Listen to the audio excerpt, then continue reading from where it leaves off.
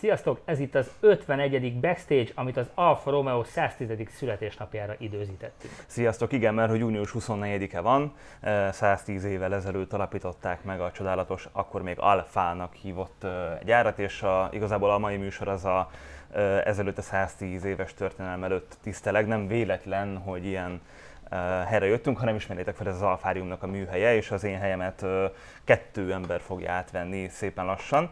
De még mielőtt ez megtörténik... Egyébként tudod, kinek van ma, azaz 24-én születésnapja? Nem. Krupp Tündinek. Nem mondod komolyan. Tündi, Isten éltessen. Isten éltessen. Az Alfa Romeo magyarországi brand menedzsere, ha nevezhetjük annak, vagy marketing menedzsere, majd Tündi kijavít minket. Gratulálunk innen is személyesen a legszebb születésnapom. Majd viszünk neked egy Alfát. Szerintem Alfától többet kezel, mint amit mi kezelünk. Szóval azt gondoltuk, hogy ezt az adást nem a szokásos kanapénkon vesszük föl, hanem eljövünk egy olyan környezetbe, ahol egy kicsit áthat minket a történelem illata, hogyha hát mondhatok ilyet. Nem csak a történelmé, hanem pár ilyen olajos, benzines kanna itt a környéken, meg szerszámok, meg hát ez a gép szag, azért ez így kellett. Hogyha már mi nem jutottunk el más magyar alfásokkal szemben Milánóba, akkor legalább innen ünnepeljünk egy kicsit. Várjál, tehát hogy mi nem mentünk ide, vannak akik kimentek? Vannak, képzeld el. Az alfások csoportból, nem tudom, azt hiszem talán 10-15-en nekiindultak, és már...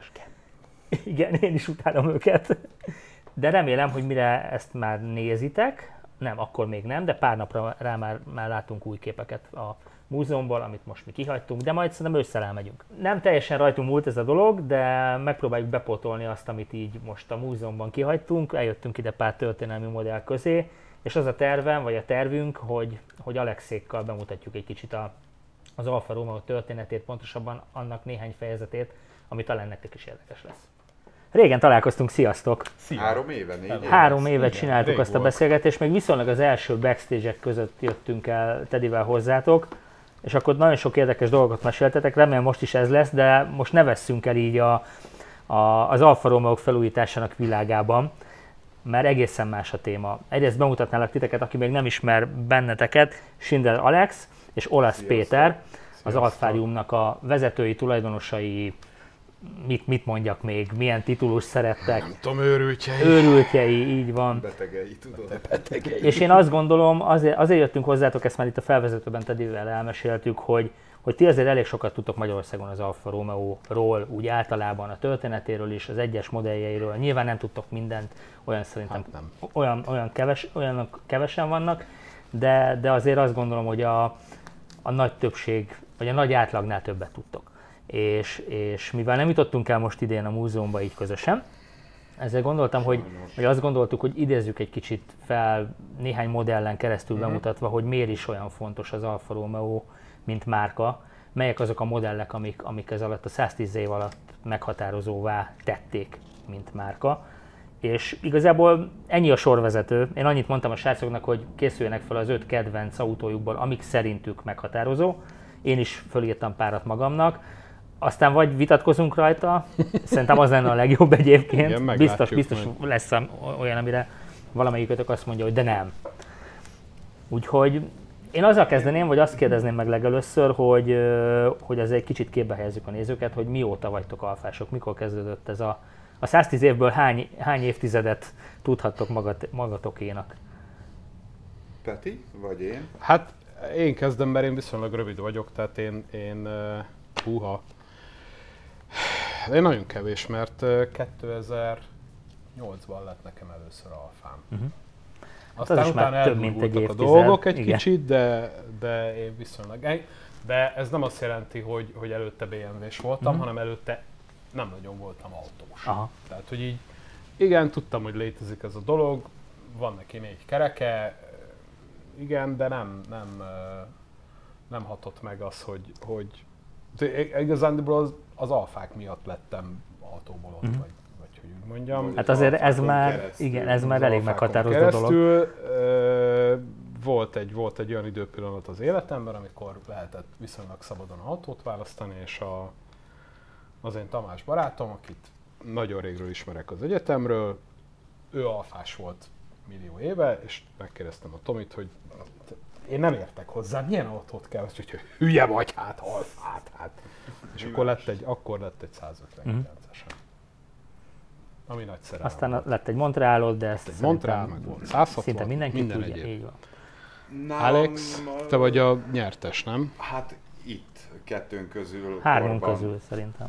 Én Igen, én arra gondolok. 98 valahogy így vettem az első autót, ugye ifjú titánként pénzhiánnyal küszködve, és nagyon örültem, hogy nem valamilyen KGST termék jut el hozzám, hanem volt egy cimborámnak egy elég szakadt alfája, ugye friss jogosítvány, egyebek, de hát 130 lóerős autó volt, 1000 kiló, és iszonyatosan jól ment, és megvettem, és innentől kezdve ugye mély repülés. Tehát nekem ami egyszer úgy nagyon, az megmarad. Tehát, és ez milyen autó volt? Ez egy Alfetta volt, ez egy Alfa Romeo Alfetta volt, méghozzá egy 81-es, 2 literes kockalámpás Alfetta, tehát amit a Halesz mögött is van, egy olyan volt, aminek a feneke azért egy kicsit buflág, de úgy minden más kis részletében nekem így be is jött. Tehát, hogy így nagyon jól éreztem magam benne,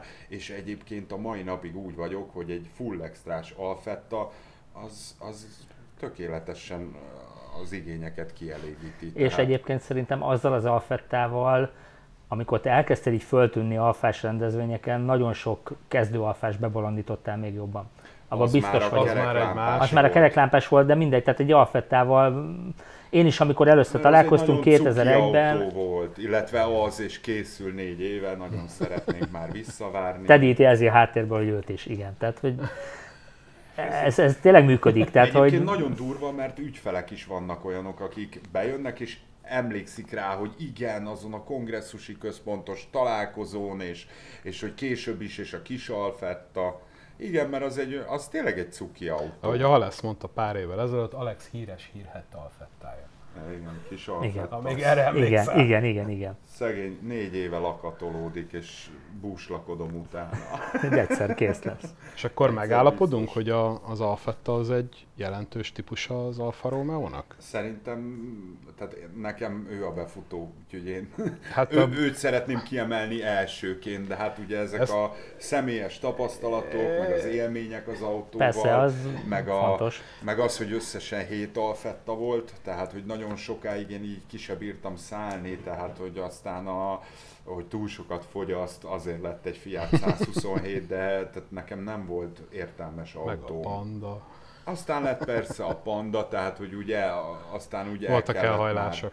Én is elkényelmes lettem. Az Alex érzelmi alapon mondja, hogy melyik a jó. Én a mérnökként egy kicsikét próbáltam így végig gondolni, hogy mi az, ami műszakilag, vagy az Alfa Romeo hírneve, vagy igen, és én pontosan ezért mondom az Alfettát, az egyik ilyen nagy mérföldkőnek, amiből utána kinőtt a Giulietta, kinőtt a 75, hát igen, valamelyest kinőtt a Szej.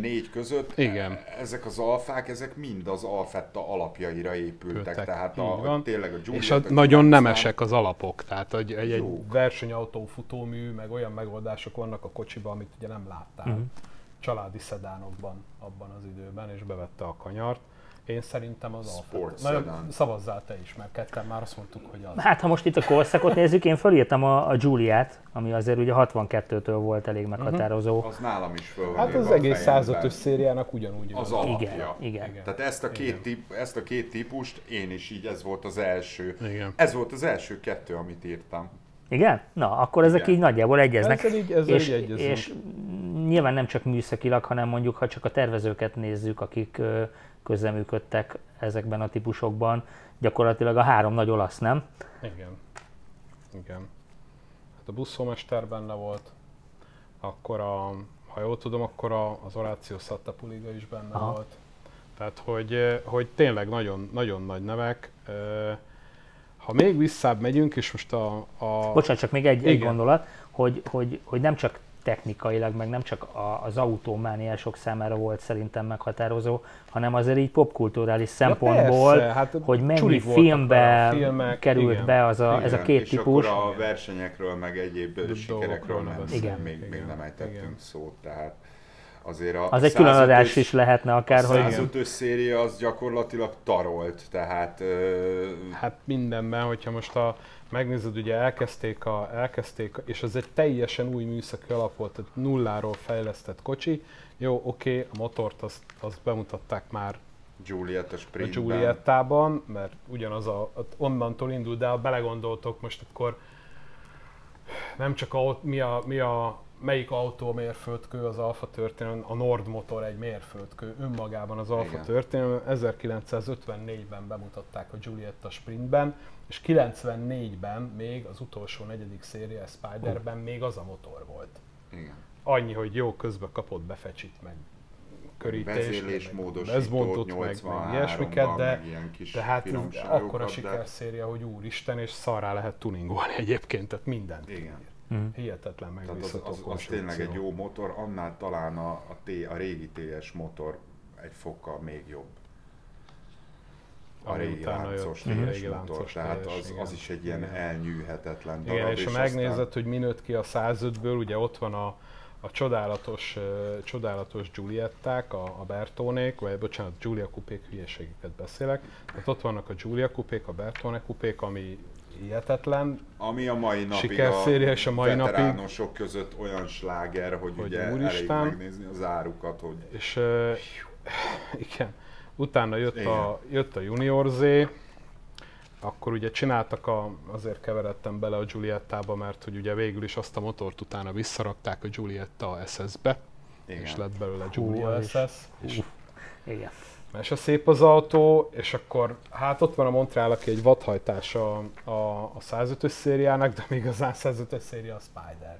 És a Spiderből lejött még széria, tehát hát igen. a Duettóval, meg a Kodatronka is nagyon szép volt, és film mindenütt. Az talán még inkább, tehát az inkább ilyen globálisan, a Spider az világszerte meghatározó. Megcsinálták a Berlinát, ugye a nagy dobozt, amit szerintem nem mindenki értékel, pedig szerintem az autó is szép.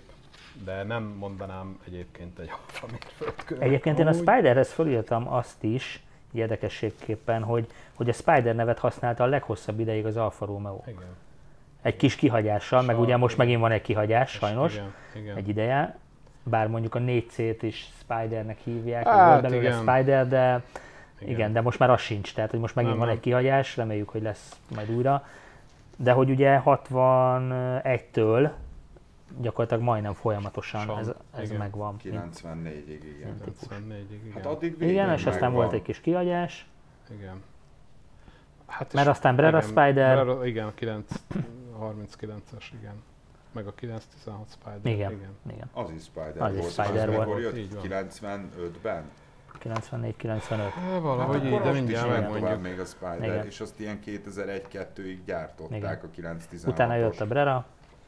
Akkor az végig meg volt. Azt mondom, meg 2005-től, vagy hogy volt annak a Spider-je. De egyébként ebből a 105-ös 95-ös a 916-os Spider. A Duetto. Hát a Duetto, tehát az első széria. Igen. Az igazán a kis kerek popsis. Igen, a szép az mese szép. Azt szerintem egyébként egy olyan formater, vagy egy olyan autó, amit hogyha bárkinek megmutatsz, aki nem is ért az autókhoz, elmondja, hogy Alfa Romeo. Nem? Igen, de nagyon érdekes, hogy az a pici változása az autó hátuljánál totál másképp néz ki az autó. Kocsi, igen, tehát, a következő széria, amit volt nem Kodatronkának hívnak, aminek le van csapva a feneke. A gumiseggű, aztán jött az a legutolsó, igen. És akkor jött az, ami kacsaseggű. Igen, és utána jön nem tudom, ott a negyedik. De hogy a Duetto az így tényleg élőben nagyon más, mint a csapott fenekű. Tehát annyira harmonikus forma. És volt itt most nálunk egy, és Brazíliából érkezett ide egyenesbe hozzánk, és fú, tehát a Spiderek, nagyon szép. Kollégám szokta mondani, hogy befejezetlen autó, mert nincs teteje. Jó. De szóval, hogy így sokkal szebb az első széria. Én ha választanék, lehet, hogy a gumisegűt választanám egyébként. Hát az meg ugye valamilyen hát a 80-as évek. Gyermekkor, 80-as évek, az is ilyen pop korszak már nekem, de nyilván ez most ízlés kérdése. Én ezért vagyok ortodox, és nekem a legelső tetszik legjobban, de igen. Na, és hogyha megyünk vissza az időben, akkor mondjuk akkor ja, egészen nem akarok visszamenni nyilván a kezdetekig. De, visszamehetünk? De akkor haladjunk visszafele, én bemondok egy Giuliettát, ami ugye 54-ben jött ki a sprint. Ez megint érdekes, ugye azt játszotta az Alfa Romeo, hogy előbb volt a kupé, mint a szedán. Egyébként ez egy nagyon érdekes sztori, azért volt előbb a kupé, mint a szedán, mert az Alfa Romeo pénzelni szerette volna ennek az új szériának a befektetett fejlesztési költségét vissza akarta hozni, meg előre finanszírozni a gyártást. És ezért csináltak egy, nem tudom, osztálysorsjáték, vagy nem tudom, hogy nevezzem, tehát csináltak egy saját lottót, vagy békekölcsönt, vagy ki minek hívja, mindegy. Az a lényeg, hogy lehetett rajta nyerni Giuliettát. És hát vették az emberek a sorsjegyeket, és egészen jól haladt a dolog, míg nem eljutottak odáig, hogy hát vége lett a játéknak, és ki kellett volna osztani a nyereményt, és nagyon hirtelen legyártattak, hát most fejből meg nem mondom, de egy 10 vagy 12 Giulietta sprintet. Ők ugye nagyon jóban voltak már évezredek óta a Bertonéval, és itt az volt a setup, hogy a Bertone gyorsan legyártott ilyen teljes kézi munkával, tehát még csak nem is szériában ezt az első sorozatnyi sprintet, mert ugye a rendes négyajtóst, amit most kiszalonnak hív, ki Berlinának, mindegy, de ugye a limókat, azokat maga az Alfa csinálta, de ő náluk nem volt kapacitás erre, hogy most hirtelen összedobjanak 10 darab bódét, úgyhogy a Bertonét felkérték, hogy csináljatok 10 darab sprintet, úgyis majd ti fogjátok gyártani, és akkor gyorsan odaadták a nyerteseknek. Úgyhogy ezért volt 54-ben már az első Giulietta sprintek, és 55-ben jött csak a Berlina. Én azért dobom be a Giuliettákat, mert ez volt az Alfának az első háború után első igazi, tényleg nagy szériában gyártott autója. Ott volt az 1900 előtte, ami egy vadonatúj konstrukció volt a háború után, mert ugye egy ideig még abból éltek, amit előtte jöttek a 6C 1949-ig még. És ez volt az első új konstrukció, ami tényleg arra találtak ki, hogy szériába lehessen variálni, nem egyedi bódé van már rajta, hanem valamelyik szériába gyártott. Igen, ott sokkal több variáns volt korábban, minden típusból, annyi ilyen alnév, tudod, hogy... És ez lett az első, ami így előre próbálta vinni, és a névadás is azt hiszem valamilyen nagyon vicces körülmények között zajlott, hogy a mérnökök mutogatták be, hogy itt az új Alfa Romeo, és sok pasi volt, és valaki bedobta a poént, hogy hát itt a sok ember, meg a sok Romeo, és nincs egy Giulia sehol se, és akkor azt mondták, hogy hát jó, de ez kicsi autó, ugye ez csak egy Giulietta, ez Giuliska. És akkor így született a neve. Ahogy az olaszok mondják, si non è vero, a bene trovato, ha nem is igaz, de jó ki van találva. De egyébként a Duetto is valamilyen sztori volt, hogy kiírtak egy pályázatot, hogy mi legyen a neve. És akkor lehetett nyerni egy Duettót. És ez úgy rajta is maradt. Hát akkor gondolom, hogy ebből indulhatott ez a úgyhogy én a Giuliettát azt még így az egész szériáját azt még beszavaznám. Ugye abból is volt Spider, Giulietta Spider, nagyon szép Pininfarinás együttműködésből. Hát ott a Berlina az olyan vakonda autója, igen. Az egyértelmű. Nincs akkora becsülete, pedig az is tök jó. Olyan kis hergeldőket lehet belőle csinálni. Láttunk Goodwoodban például elég keményen szerepelni. Igen. Egy kis Giulietta Berlinát úgy verte az ilyen jaguárokat, meg azért is került föl a videó, mert folyamatosan köpte a lángot. Igen. Kanyarokban. Úgyhogy így igazából az is egy jópofa kis járgány. De annak mondjuk így az ára is elég méltatlan a többiekhez képest. Igen. Jó, hát a Herget Goodwoodi verziója elég jó, erős, az biztos, hogy igen drága, de mondjuk így ilyen 10-15 ezerért már lehet kapni restaurációs alapot a Berlinából, míg mondjuk egy Giulietta Sprintből. Igen. Sokkal feljebb. És a kész autó is. Látom, hogy te már egészen visszalapoztál a 6C-ig. Igen, mert azt nézem, hogy és akkor én nekem van, bocsánat, hogy lopom a sót, és én mondom mindig, hogy szerintem mi a vezető autó, de majd rám cáfoltok, vagy valami. A háború előttieknél én biztos, hogy nem fogok.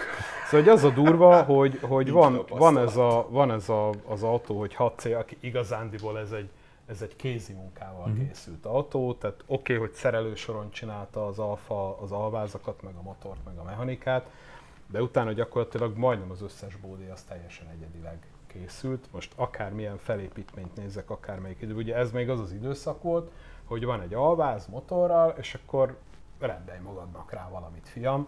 Ugye az autó még nem, pláne ez az autó nem volt, igen, egy HC El Camino-t. Például.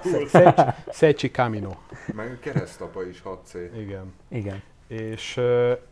És igazándiból nem volt tömegcikk úgy az autó, mint ahogy elindult 54-től a Giulietta gyártása, vagy a kis Fiat 500, ami tényleg mobilizálta Olaszországot. És azt nézem, hogy 1953-ig még építettek 6C-t, és az első 6C, ami még csak 1,5 literes volt, az 1927. Úgyhogy én ezt az alvázat meg ezt a mechanikát így beszavaznám, azt nem mondom meg belőle, hogy melyik. Én nekem jó meg ott a 8C, ami ugyanez a motor, csak hozzádobtak még 2 hengert, kb. Mindegy. Hát én ezt így megszavaznám. Nekem ebből a Lieblingem egyébként a Sport Frecciadoro. Tehát az annyira gyönyörű bódé, hogy... Lehet azt mondani, hogy amikor már úgymond az autózás közkedveltebb volt, elérhetőbb volt, de már voltak gazdagok, akik úgy akarták kifejezni, hogy gazdagok, igen, hogy milyen autót vesznek. Ott a 6C vonal az erősen meghatározó volt, nem? Tehát akinek 6C-je volt, most bármelyik ezekből az évekből, az... Igen, és az egy iparmágnás, vagy mit tudom én. A 20-as, 30-as évek ugye úgy nézett ki, hogy az Alfa iszonyatosan nyomult a versenysportban. Igen, szóval, és utána fogták magukat a következő évben azt az alvázat motort, amivel megnyerték nem tudom, a Millemíját, Targa Flóriót, meg az összes többi ilyen versenyt, azt utána karosszáltak rá egy gyönyörű szép harmonikus polgári, tehát nem versenyautós polgári, nem monoposztót, nem biposztót, hanem nagyon szép bodegát, és azt eladták vérdrágán, és lehet, hogy az illető nem tudta, hogy ő abban az autóban ül, amiben előző évben, nem tudom, Tazzino Volari vagy aki ment, és fenévé nyerte magát. Igen, hogy lapozz is a könyv végére, mert ott is vannak olyan dolgok azért, vagy a te könyvedben elől van? Nem, az én könyvemben elől van. Jó. Az én könyvemben elől van. De hogy ilyen 158 például, vagy 159. Térjünk el a polgári autóktól a sportautók felé. Azért az Alfa az jó, akkor a Lancia az elegancia, és a Fiat pedig ebből, igen, a mindennapok autója, igen. Elnézést kérünk Teditől. Na, ezt nem szóval a 158-159 az ilyen szempontból mindenképp mérföldkő, gondoljatok bele, 1,5 liter, 425 lóerő. 1500 köbcenti, mint egy zsiga, mint egy nagy zsiga. Oké, megy, etanolon megy, meg tök mindegy, és a dátum. Meg ezek a vicces dolgok, hogy ugye ugyanakkor az olajbeöntő csonk, tehát mint az üzemanyag beöntő, mert ugyanúgy kannából önteni kell tankoláskor bele, de hát brutális, és szénné nyerték magukat. Ugye az első Forma 1-es futamot az Alfa Romeo nyeri ezekkel az autókkal a háború után. Tehát mindenképpen meg kell említeni. Hihetetlen. És akkor ugyanúgy, hát ugye a 8C motorból, akkor én megint mondok valamit, van ugye a 8C Monza, ami szintén 8C 2300 Monza 31-ből, ami szintén egy olyan sikerszéria, meg a 8 Le Mans 31-ből szintén, hogy de hát gyakorlatilag bármelyik versenyautót kiragadhatnánk ebből a formából. Nyilván bajba vagyunk itt 5 típussal, mert hát igen. 110 évből nehéz csak 5-öt kiválasztani, de igen. 3x5 az 15, tehát. Igen. Jó, már 2 egyezett. Kettő egyeznek nagyjából a dolgok. Igen. És akkor visszamentünk az időben, akarunk még visszább menni? Nem megyünk vissza szerintem... 24 HP-re szerintem már. Meg az nem volt akkora nagy... Az annyiból meghatározó, hogy hát az első, igen, az indulás kezdeti évek. Ilyesmik, de látom, hogy itt a Montrealnál mindig kinyílik neked a... Montrealnál nyilván mindig kinyílik, ott nézegettem annak idején. Én a 156-ot is például ide venném. 156-ot én is fölírtam. A 156-ba egyezzünk bele, igen, nagyon tehát, hogy egy nagyon sikeres autó volt, ráadásul ugye ma is, hogyha meglátunk egy 156-ot, az így megállja a helyét. 20 év? Igen.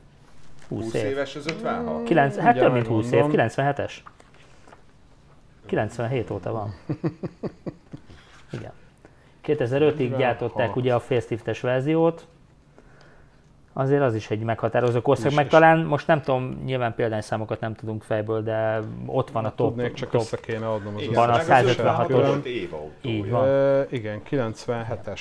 97-es az 1618 injekció. És azért ott formaterven behoztak pár olyan dolgot szerintem, amit ugye évekig másoltak az autógyártók. Gondolok itt a hátsó kilincsre, csak egy apróság, de és a csupa 47 ilyen. Meg 2000-től a Tesla. Igen, és a 47 is volt évautója. Igen, az is. Tehát szerintem az 56 meg a 47 az nagyon-nagyon segített az Alfának, hogy fent maradjon. Hát és ne tűnjön el a süllyesztőbe, mert azért ott a 90-es évek elején ott azért úgy voltak gondok. Igen. Voltak problémák, igen. Hát... És ugye így utólag tudjuk, hogy azért az 56-ba is, meg a 47-ben, meg a 45-46-ba bekerült a Fiat Block, benzines Fiat Block, ami hát sajnos a közelében nem jött az eredeti Twin Spark motoroknak.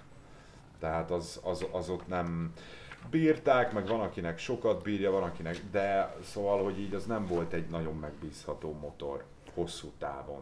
De közben azt is lehet mondani, hogy ez a két típus, ha már összevetettük őket, mármint az 56-ot meg a 47-et, az elérhető alfa lett. Igen. Elérhető áru, az embereknek megint van. Azt, hogy így veszek alfát, mert de jól néz ki. És még ki is tudom fizetni valahol. Igen, és még így egész jó is, és így... Igen. És ugye itt megint csak itt meg motor, mert a dízel motorok azok meg nagyon jók lettek. Igen. Tehát amennyire mert ugye a 80-as években meg előtte azért jobbára csak azt hiszem, hogy ez a VM dízel volt, ami ugye a teherautó motor, akármennyire is szépítjük a dolgokat, ugye a VM az valamilyen traktorgyár volt, vagy teherautó motorgyár. És ahhoz képest meg a dízelmotorok nagyon megbízhatóak lettek. És ezek a későbbi típusokban is tovább éltek egészen sokáig. És tényleg jók azok a dízelek, pedig én tudjátok, hogy... Igen, hát azt nem kérdezem meg, hogy milyen motor van a buszodban, de mindegy, hagyjuk. Milyen busz? Egy régi Alfa busz, vagy egy troli? Troli az. Egyébként, ha már ezt a korszakot mondjuk, én fölírtam a 164-es Alfát.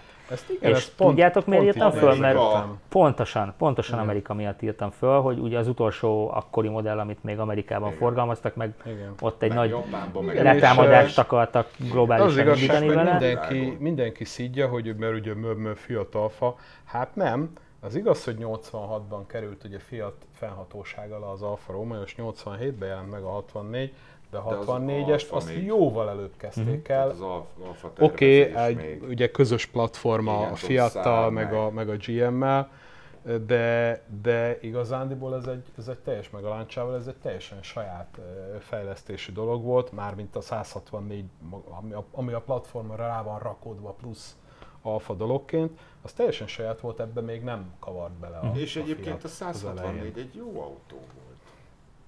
Jó nagy. Meg hát egy olyan próbálkozás. Széles motorpalettával. Például a 600 lóerős Forma 1-esre épített. Az a Procar, igen, aminek Hát igen, én azt láttam szétszedő azt az autót élőben, hát a 64-hez semmi köze nincs. Van egy olyan speciális nap, aki nem tudja, a múzeumban, amit évente egyszer van, úgy hívják, hogy Cofani Aperti, vagy a nyitott motorháztetők napja, és ilyenkor a múzeumban kinyitogatják az összes kocsinak a moci tetejét, és amik éppen a 160, a Procar ez egy olyan részen szokott állni, ahol így cserélgetik a kocsikat, akkor épp a Procar volt ott, és le volt emelve róla minden, és alatta semmi nincs a 64-ből, de hát még a 64-nek a lámpája sincs benne, mert nincs lámpája. Csak hát egy vagdugó, a forma az, a Pininfarina forma az megvan. Megérted, kivitték pályára, megmutatták, igen, hogy van egy ilyen jópofasságuk is, igen, ez is biztos, hogy növelte a 64-re. Az V10 volt? Igen, az 3005 V10. Középmotor, és a ráeresztett plastik bodega alatt meg ilyen papucsok hátul. Igen. Hát ilyen Forma 1-es kerekek, igen. Az full az volt, igen, tehát ez valami csővázas volt. Ha már itt tartunk a Forma 1-nél, meg a csőváznál, én volt amikor hát ugye 64-ben, nem, 63-ban kezdődött az Autodeltának, meg az Alfa Romeo-nak a közös története, ahol a Carlo Kitty volt a főkonstruktőr, aki nekem így, nem tudom, tehát tudjátok, szoktak ilyet kérdezni, hogy ha föltámaszthatnál valakit, kivel beszélni, és én Carlo Kittyvel szeretnék beszélgetni, mert egy hihetetlen pacáknak tartom, mint embert egyébként, tehát olvastam életrajzi könyvét, és azon felül, hogy egy zseniális mérnök volt, aki aeronautikával foglalkozott, meg direkt olyan benzintankot tervezett a versenyautókba, hogy ha baleset van, akkor tömődjön el magától, és ne halljon meg a tűzben szegény versenyző. Amellett ugye föntartott egy teljes versenyistálót, és az ő egyik legnagyobb sikerszériája volt szerintem a 33-as széria, amiből prototípus, sportprotó, TT12-es, SC12-es, és utána még azoknak a motoroknak a nyomán mentek ugye a Brabham felé, és próbáltak életben maradni. Nekem nagyon keblem közepében van ez az autó. Az Alexnak tudom, a TZ meg a TZ2 vannak ebben közepén, inkább a TZ. Igen, de ugye akkor itt megint mondhatom, hogy azért, mert személyes tapasztalat. Tehát, hogy a TZ az eleve így nagyon tetszett, de volt szerencsém kint lenni egy elég komoly rendezvényen. Az 50. volt? Az 50 éves Autodelta. Az Autodeltának az 50. születésnapján. És úgy alakult, hogy sikerült egy TZ1-be beülni, és 20 percig körözni Monzában. És hát az olyan volt, hogy így menet közben, mit tudom, megkérdezte a tulaj, hogy így jól vagy, mert csak azt látta, hogy így lett totális lefagyás. És mondtam, hogy így soha jobban, tehát hogy így úristen remegett, minden szét akart esni. Ráadásul a pilóta egy elég idős úr volt, aki nehezen járt. És ahogy behajtogatta magát ebbe a kis csővázas ketrecbe, hirtelen a mozdulatai felgyorsultak, széles vigyor, és mintha egy ilyen 30 éves krapek lenne mellettem, és tolta, és vissza, és gázfröccs, és sodródás. Szóval, hogy egy életre szóló élmény volt, és igen, utána megkerestem az autót, hogy korabeli fotók, stb. Ugyanaz az autó. Tehát, hogy nálam az ilyen hatások azok simán. És miből van? 105-ös szériából. Hát igen. Igen.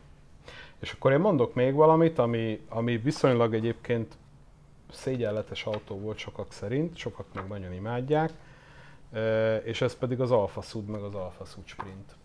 Ez egy ilyen érdekes dolog, hogy maga a projekt, a 33-at így van követőtípusként, ami tehát szegénykém egy kicsit ilyen mostoha gyerek lett, mert maga a projekt szerintem nagyon jól indult, szép a forma, nagyon jó a műszaki tartalom.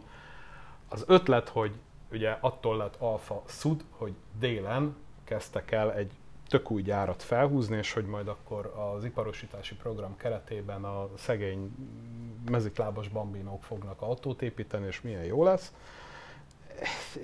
Itt kellett volna gyanút fogni szerintem, de mindegy. És maga az autó az tök jó, tehát a boxer motor is elpusztíthatatlan volt. Ott volt a probléma, hogy hát ugye, akik összerakták, azoknak nem volt gyártási kultúrájuk, ami Észak-Olaszországban megvolt. Hát meg sok legenda is szólt, hogy orosz acélból, igen, és ezért szegénykém rohadt.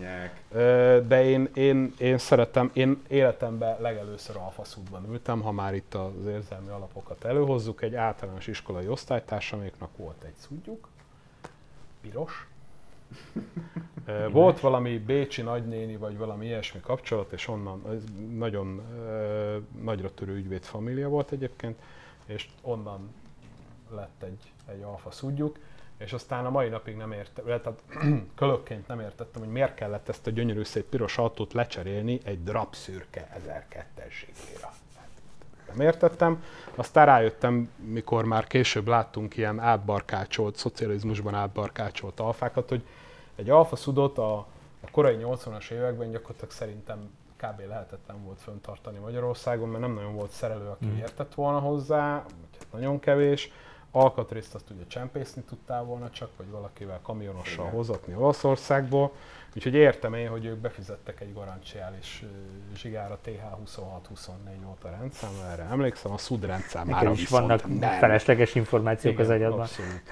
És a SUD-nál is azért elég kemény marketing volt. Igen. Tehát ugye volt külön verseny. Igen, Trofeo SUD. Igen, amit megcsináltak belőle 6C SUD-ot. Hú, az egy nagyon komoly masina. Ugye a sprint, tehát igaz a kupé. Igen. És abból csináltak egy középmotorost. Igen. Benne a 2 V6-tal. Igen. És hát nagyon, nagyon jó volt az a boxer motor, és csodálatos hangja van. És aztán én is elfajultam odáig, hogy vettem egy 33 kombit. Egy összkerekes. Hátul. Sajnos csak 1.5, nem 1.7, de majd egyszer autó lett. De első első szériás, amikor kombi. még a kormánnyal együtt mozog az egész műszercsoport. Hagyament olaszok. Ezt majd megnézzük. És egyébként van még egy szudos élményem, pályanap, Szlovákia ring, Fredóval kakaskodunk egymással a pályán, két ugye ilyen 160 körül, lóerő körüli Alfetta Giuliettával, és jön egy osztrák rendszámú SUD, és így vihogva körbeautóz minket. Tehát egy kikönnyített, 750 kilós, egyhetes, plafonit fölhúzott boxer, aminek a súlypontja az így a béka feneke alatt van, és mint egy kőkemény versenyautó volt. És hiába a 2 literes nordokkal ugye 50-50-es súlyelosztás, meg minden, csak még semmi súlya. Tehát, hogy szenzációsan ment a kis masina. Mondanék még valamit, és ez pedig az egész Brera Spider 159 cent háromság, ami nem volt egy akkora volumen siker, azt ugye lássuk be, meg az Alfa azt állította a vége felé, hogy hát veszteségük van minden autón, de ha megnézitek, hogy 2005-ben jött ki a design, és most írunk 2020-at, és az autó a felszabdalt elejével, a 3 lámpával, a gyönyörű fenekével, ez még mindig és azért megint, hihetetlen. És nagyon jó minőségű volt. Visszajöttek hát vele. Mert az nagyon nagy comeback volt. 159-ből is sokat látni, kedvelik az emberek szerintem. Igen. Tehát az 59 igen, is legalábbis itt kis hazánkban szerintem így nagyon sokan választották. Szétesik a hát aki a 156-osról váltott, az... Igen. Igen, de szerintem rengeteg új nem alfást is bevonzott. Igen. Nekünk is van sok-sok olyan ügyfelünk, akinek első alfája. Igen. Mert hogy így jókat lehetett róla hallani, ugye tényleg a külseje az 59-nek az vidám felüli, tehát gyönyörű szép. Akár a kombit, mondjuk a kombi jobban tetszik, de a sedan is nagyon kis dögös.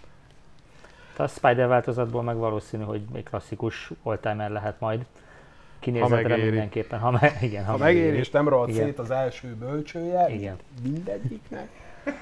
És mi van a Giuliával? Na, a Giuliát én gondolkoztam, hogy ezt így fölvetem, és hogy majd így lelöktök a székről, hogy most még benne vagyunk, de nyilván meghatározó modellnek mindenképpen mondhatjuk, hiszen megint visszatértek vele egy piacra, és az amerikai piacra, és hátsó kerékhajtás végre újra. Autó.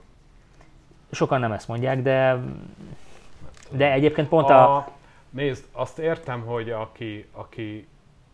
akinek a 159-től elment az agyából minden vér és letolult, az úgy gondolja, hogy a Giulia az nem egy nagy durranás, mert egy megalkuvó dizájn ilyen szempontból. Én meg úgy gondolom, hogy jó irányba indultak el, aztán olaszosan elbaltázták, de ez most mindegy, ez egy messzire vezető sztori lenne. Kétszer cseréltem váltót, tudod, vigyázz, mit mondunk.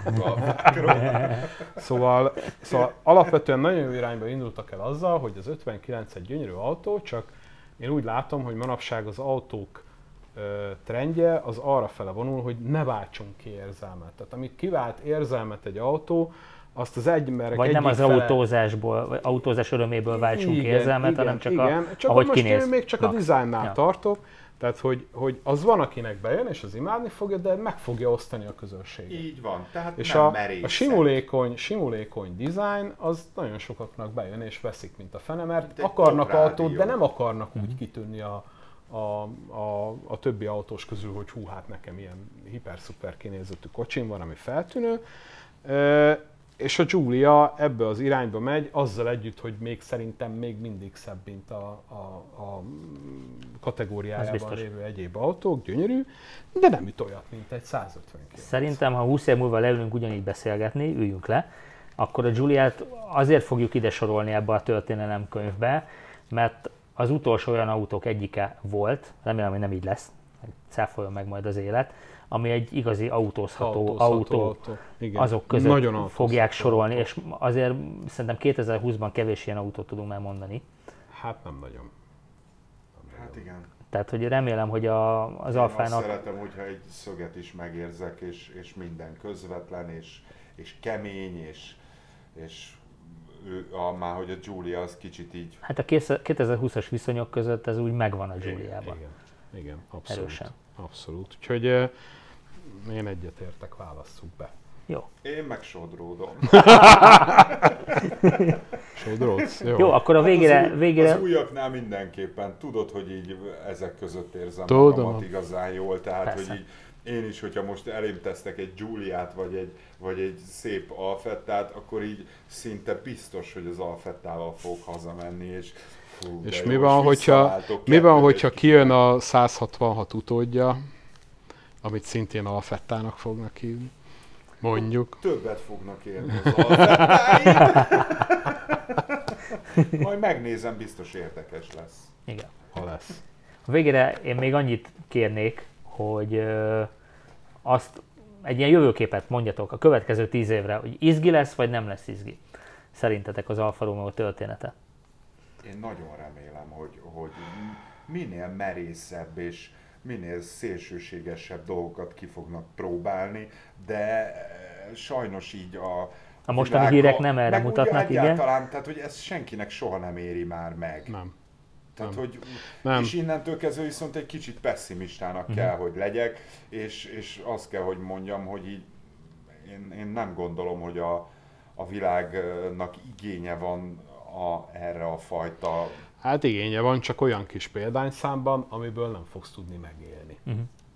Tehát ugye van ez most engem majd nyilván emberek agyonvernek, de mindegy, de hogy szerintem van ez a műszaki zsákutca, amit villanyautózásnak hívnak, jelenlegi formájában. Tehát az, hogy teletömünk egy autót, 2 tonnással meghízlaljuk akkumulátorokkal, majd utána bevelünk az élettartamán meg minden, de ahogy most Banglades belefullad a fehér ember IT szemetjébe, ugyanúgy majd az akkumulátorba fognak belefulladni, és szerintem ez egy álcaság, de mindegy, ez politika, hagyjuk. Zárójel bezárva. Zárójel bezárva, és szerintem inkább akkor a hidrogénhajtás fel kéne elmennünk, mert meg kéne oldani abba is problémákat, de nem fektettünk bele annyi időt, energiát, mindegy, zárójel bezárva. Csak azért most a Zeppelin jutott eszembe. Igen, bum. Ja, hát az is egy érdekes sztori volt. De hogy én azt látom, hogy ha nem állsz be ebbe a mainstreambe, akkor meghalsz. És az Alfa nyilván ugye a Fiat gyökerek, meg tehát az FCA gyökerek miatt, meg talán ha az EU megengedi a Peugeot házasságot, akkor talán be tud állni olyan mainstream modellekkel ebbe az irányba, amiből életbe marad, és talán kap teret arra, hogy érdekes autókat csináljon, amiben valószínűleg nem lesz üvöltő V8-as motor, mert nem ez a divat, de lehet, hogy egy valami olyan vicces sportos hibridet összebírnak hozni, amitől az ember letolja a gatyáját. Hát valami 4C utód kellene, én azt gondolom. Igen.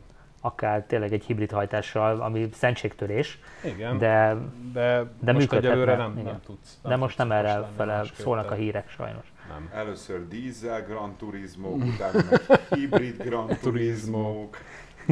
Tehát, hogy így... Jó, hát... Igen, tudjuk, hogy a V8 a pokolban is V8, és a sok henger sose hazudik, igen, meg a szívómotor. Most még mondjuk ilyen közhelyeket a végére? Mondjuk, persze. Nem mondunk. Nem a dízel VS benzinvitát ne élesszük föl legalább nem, a végén. Nem. Nekem akkor is ezt a vonalat kell képviselni. Így van. Jó van, ezt ezzel kivágjuk meg. Na hát, srácok, nagyon szépen köszönöm. Szerintem még biztos, hogy órákig tudnánk beszélgetni. Ajaj. Fogunk is. Elnézést kérünk mindenkitől, akinek kimaradt a kedvence. Az írja meg. Az írja meg. Kommentben, hogy mit hagytunk nem azért hagytam ki bármit is, mert minden típusát szeretem. Talán az Arnát nem szeretem. Na, jó, oké. De minden típust szeretek, csak nem tudom, annyian vannak. Jó, én kihagytam a Karabót például, mert nekem maga az a nagy... Ja, hát most ha ilyenek, akkor 2600 sprint. Nem volt mérföldkő, de azért ott is, abból is volt ugye Spider, meg volt belőle Zagato, meg... Hogy le lehetne úgy keverni a beszélgetés végét, hogy mondunk itt típusokat, és közben... Igen. És akkor kírjuk, hogy Alexék még éjfélig itt beszélgettek Zsoltival. Igen, szóval valahogy így képzeltük el mi ezt a kis történelmi összetekintést, vagy visszatekintést, de most már itt meg is állítja a videót. Nem, csak fényképet csináltam. Ja.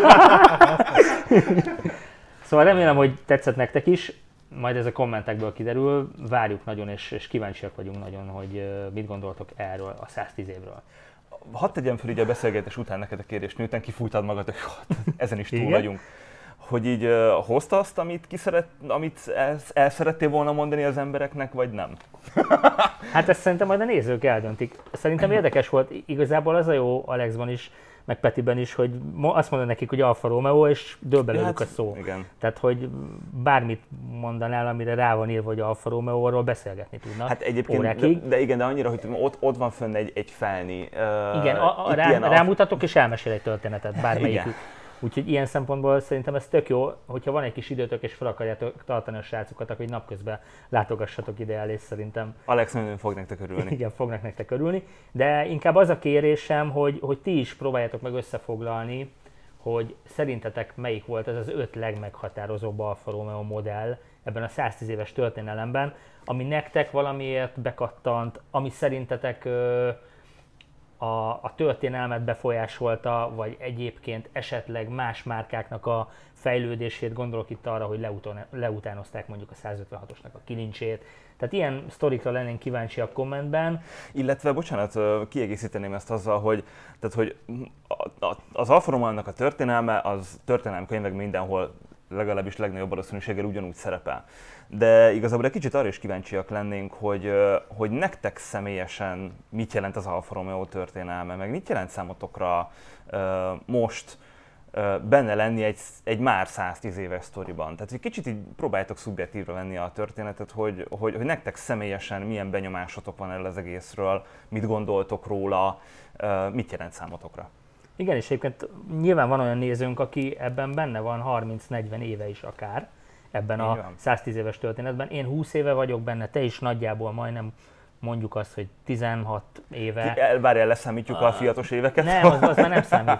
Okay. Szóval, hogy azért ez is durva, tehát hogyha már 1-2 évtizedes része vagy egy 110 éves történelmnek, az nem kevés. Hát nem, azért nagyon sok mindent megéltünk mi is az Alfával együtt. Hogy, de pont ezt akartam mondani, hogy ugye mind a ketten elindultunk, te a 145-tel, én a 146-tal. És azok mostanra történelmi modellekké váltak. Tehát hogyha most meg lenne a 45 QV-m, szépen lassan, lehetne, youngtimer lehetne. Igen, durva. Ja. Na mindegy, van még nagyon rövid 2 témánk a végére, amit hoztam, te is szerintem értesültél az egyikről. Az Alfa Romeo Head of Designere, a Klaus Buse. Buse, úgy ejtik? Hát német. Buszó egyébként majdnem, csak német egyébként a csávó, ugye a Tonaléért díjat kapott például.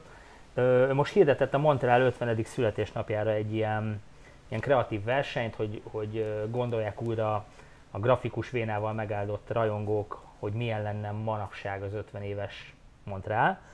És ez simán ilyen feel free, tehát nem volt semmi megkötés, csak rajzolni kellett, és ami számára érdekes volt, azt megosztotta ő is, illetve a 3 legjobbat meg fogja osztani az Alfa Romeo, ha minden igaz, ezen a napon, tehát a születésnapon. Tehát mi még nem látjuk.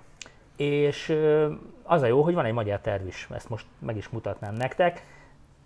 Ezt a Silhouette Historis barátunk, Hammer csinálta, a Vida Gabi, aki ugye már tervezett az Alfa Amorénak is pólót, és szerintem tök jól sikerült egyébként ez a terv. Nyilván rengeteg van, tehát marha sokan indultak ezen a pályázaton, érdemes így visszalapozgatni az említett úrnak az Instagram feedjét, majd ezt is belinkelem itt a leírásba. Tök jók. Tényleg. Én majd azután mondok véleményt, amikor megvan a top 3, és össze fogom hasonlítani azzal, hogy... Jó, majd akkor ezt a következő adásban elmeséljük, hogy... May it be.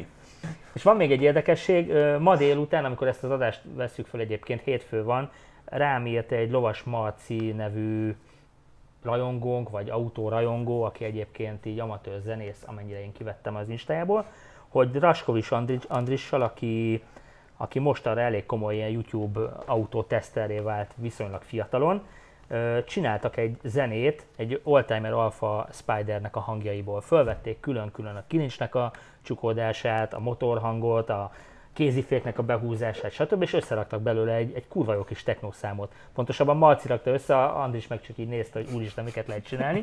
és ezt szeretném nektek megmutatni majd a videó legvégén, ezt belinkelem, hogy hallgassátok meg, kíváncsi vagyok a véleményetekre, szerintem zseniális. Akár a Backstage-nek lehetne a főcím dala, mert jól sikerült. Beszéljünk róla. Erről is beszéljünk, igen. És nem marad más hátra, volt egy díjunk az előző adásban, ugye ez a Stelvio rajz, amit kisorsolunk most köztetek. Igazából egy véletlen véletlen névgenerátort fogok elindítani, és annak a nevét fogjuk ide kiírni alulra, aki megnyerte ezt a grafikát, úgyhogy nem tudom még ki vagy, de most már itt látszik a neved, úgyhogy gratulálunk. Gratulálunk. Szeretettel. Majd írjál nekünk, hogy hova, mint hogyan szeretnéd átvenni. Postán, hát a képkeret, amit ugye megígértél hozzá, jaj, tényleg megígértem hozzá a képkeretet. Úgyhogy küldeni fogjuk. Mire megírod a postacímedet, addigra elkészül a dolog. Ez most Edin fog múlni. A postázást vállalom. Kösz. Jó? Jó. Na, úgyhogy várjuk a kommenteket, nagyon-nagyon kíváncsiak vagyunk arra, hogy nektek milyen kötődésetek van az Alfa Romeo történelméhez, és jövünk majd valamikor egy következő adással. Addig meg vigyázzatok magatokra. Sziasztok! Sziasztok!